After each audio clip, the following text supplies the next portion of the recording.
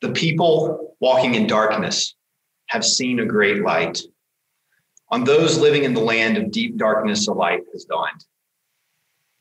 The last time we heard these words from Isaiah as a community, we were in the season of Advent, in a season of waiting and anticipation, in a season focused on preparing for the coming of Emmanuel, in a time where we recall the world's expectation and longing for the first coming of Jesus Christ into our humanity, and in a time where we anticipate his second coming and final victory.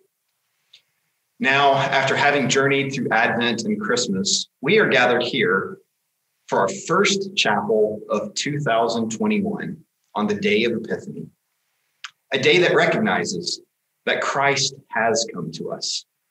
He has joined us in our flesh, and he has been revealed to us as the Savior of the world. Epiphany is a pivotal time in the church calendar. In fact, historically, Epiphany has been considered one of the highest feast days of the liturgical year, and it still is in some traditions. Most of us have probably grown up in traditions that consider Christmas and Easter to be the two leading holy days of the life of the church.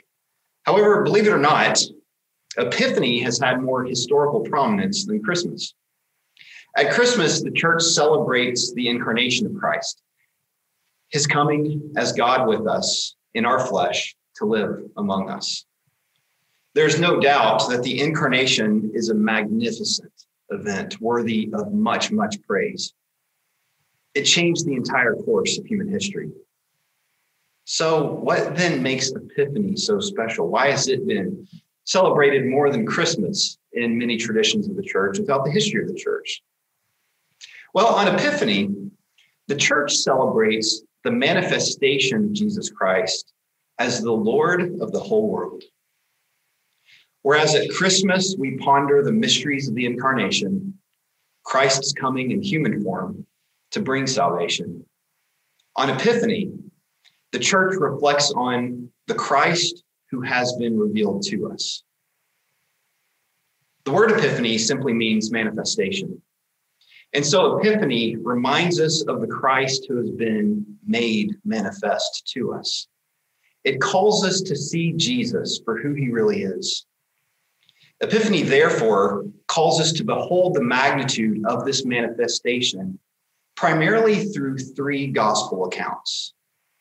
First, the adoration of the Christ child by the Magi. Second, the baptism of Christ by John. And third, the wedding feast at Cana. Each of these three accounts points out something very specific about Jesus and what he has come here on earth to do. For example, the story of the Magi acknowledges that Jesus has been made manifest to all peoples of the earth. By telling the story of these men who came from afar to worship Christ, Epiphany proclaims that Jesus' offer of redemption is to everyone, to Jews and Gentiles, men and women, young and old, slave and free, rich and poor, every nation, tribe, and tongue.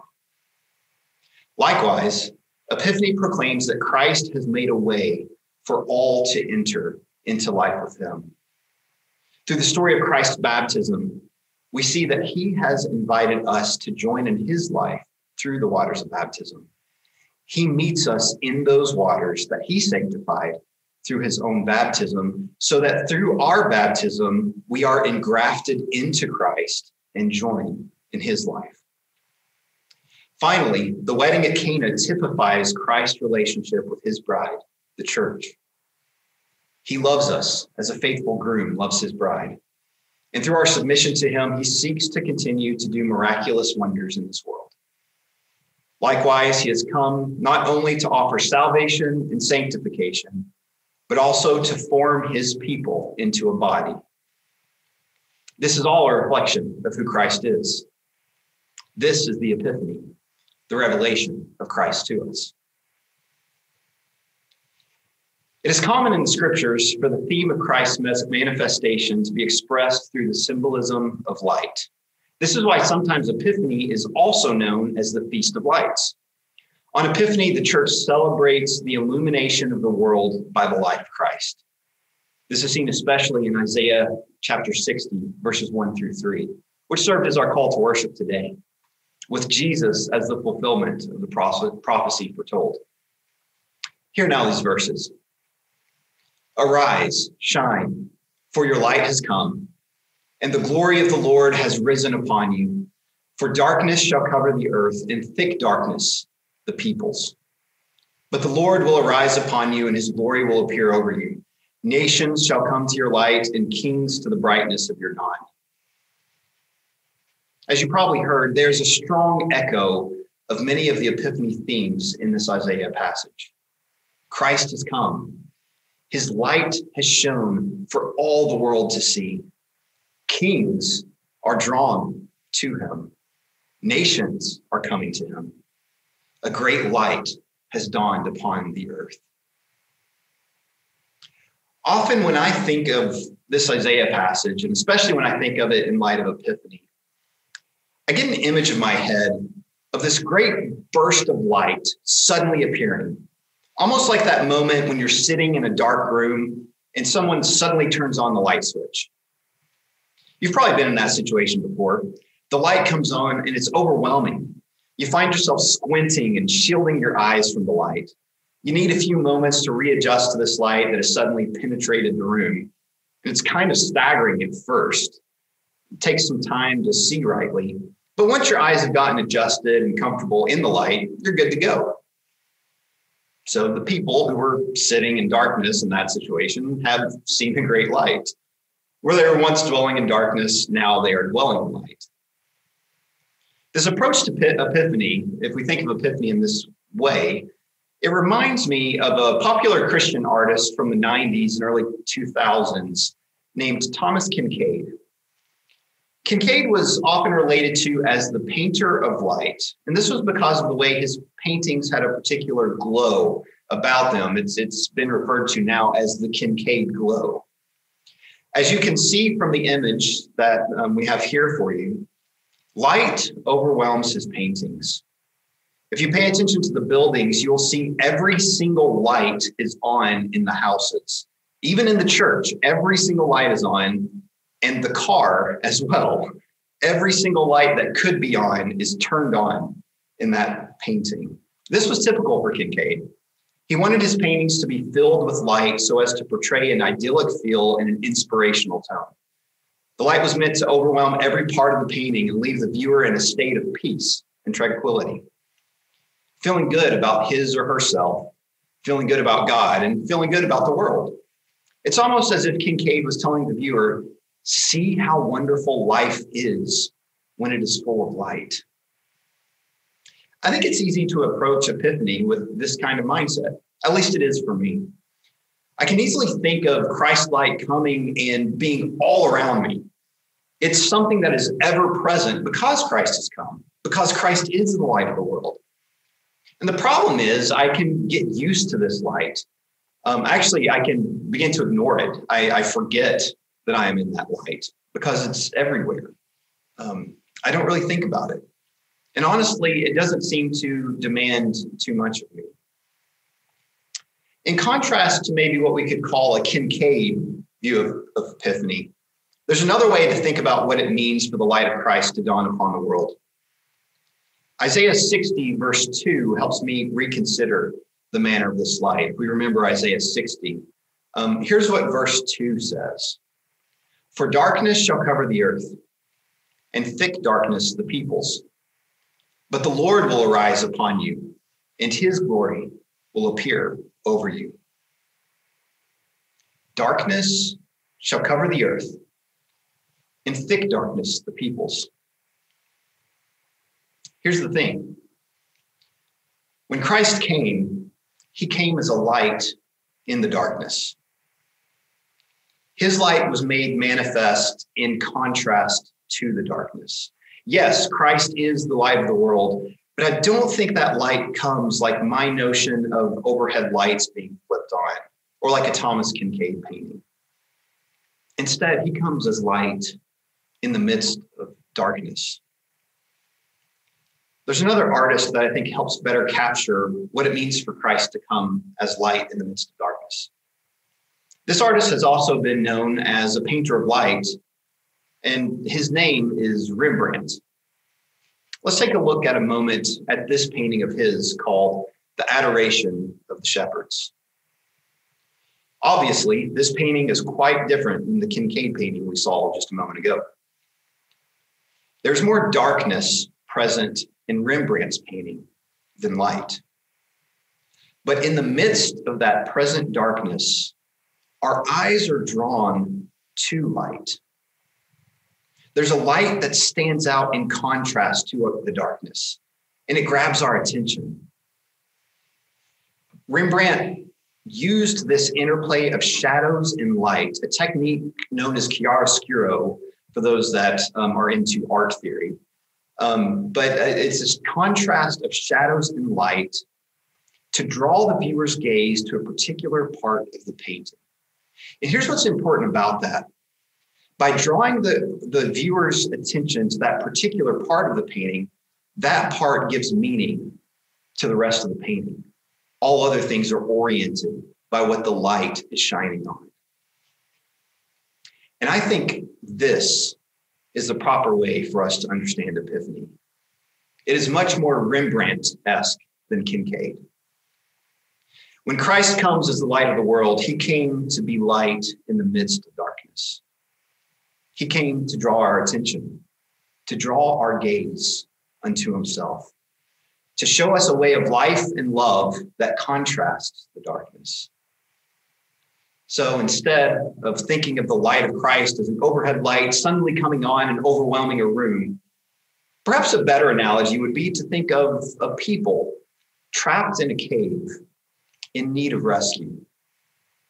All is dark. They have no way of seeing, much less any way of saving themselves. They are a people dwelling in darkness. But then someone comes down to them holding a lantern. This person bears light in the midst of their darkness. Likewise, this person knows the way out of the darkness, the way out of the cave. And that person will lead those that are in need of rescue out of the cave, so long as they keep their eyes focused on the light and focused on the one who leads them. This is what Christ has come to do. He has come to rescue us when we were living in darkness. He has come to show us the light. Needless to say, we are a people very familiar with darkness. In numerous ways, just this past year, 2020, was a dark year for us. Between the coronavirus pandemic, political hostility, racial tensions, and social anxiety, many of us are exhausted by the darkness that we have felt overwhelm us over the past 11 months. I think we were all ready to see 2020 come to an end, and we are hopeful for major improvements in 2021. There's great anticipation for the promises and opportunity that this next year holds. But here's the thing. Darkness is still going to be around us. Until Christ comes again, in this world, we will have trouble. Christ himself said in the Gospel of John, this is the verdict. Light has come into the world, but people loved darkness instead of light because their deeds were evil. So the question for us is, will we focus on the darkness, or will we turn our gaze toward the light? It's easy for me to keep my attention on the darkness. There's a lot of darkness that I feel needs my attention, as if it needs my help. It needs me to be a light somehow. But turning my attention to the darkness is not the right orientation. That is not what Epiphany calls me to. Let's look at the Rembrandt painting once again. In this painting, the source of the light is obvious. It's Jesus. But look to where that light extends. It extends to those who have their faces turned toward him. Of course, the light of Christ is the only true light that can be present in the darkness. But here is what is amazing about Jesus' grace. He empowers us so that his light is reflected in and through those who draw near to him and turn their attention toward him. In this way, Epiphany is extended through us as we become reflective manifestations of Christ's light to the world. So, friends, I encourage you on this Epiphany, draw near to Christ, for he has drawn near to you. Keep your gaze fixed upon him. Do not be overwhelmed by the darkness. I know the darkness can be tempting. The darkness vies for our attention. It woos us, not only with its allures of sin, but also with invitations to avert our gaze and to address the darkness itself. But Christ is the only one who can truly bring light into the darkness. Only his light contrasts the darkness. So fix your gaze on Christ, and may his light be an epiphany to you and within you. Arise, shine, for your light has come, and the glory of the Lord has risen upon you. For darkness shall cover the earth, and thick darkness the peoples. But the Lord will arise upon you, and his glory will appear over you. Nations shall come to your light, and kings to the brightness of your dawning. In the name of the Father, and the Son, and the Holy Spirit. Amen.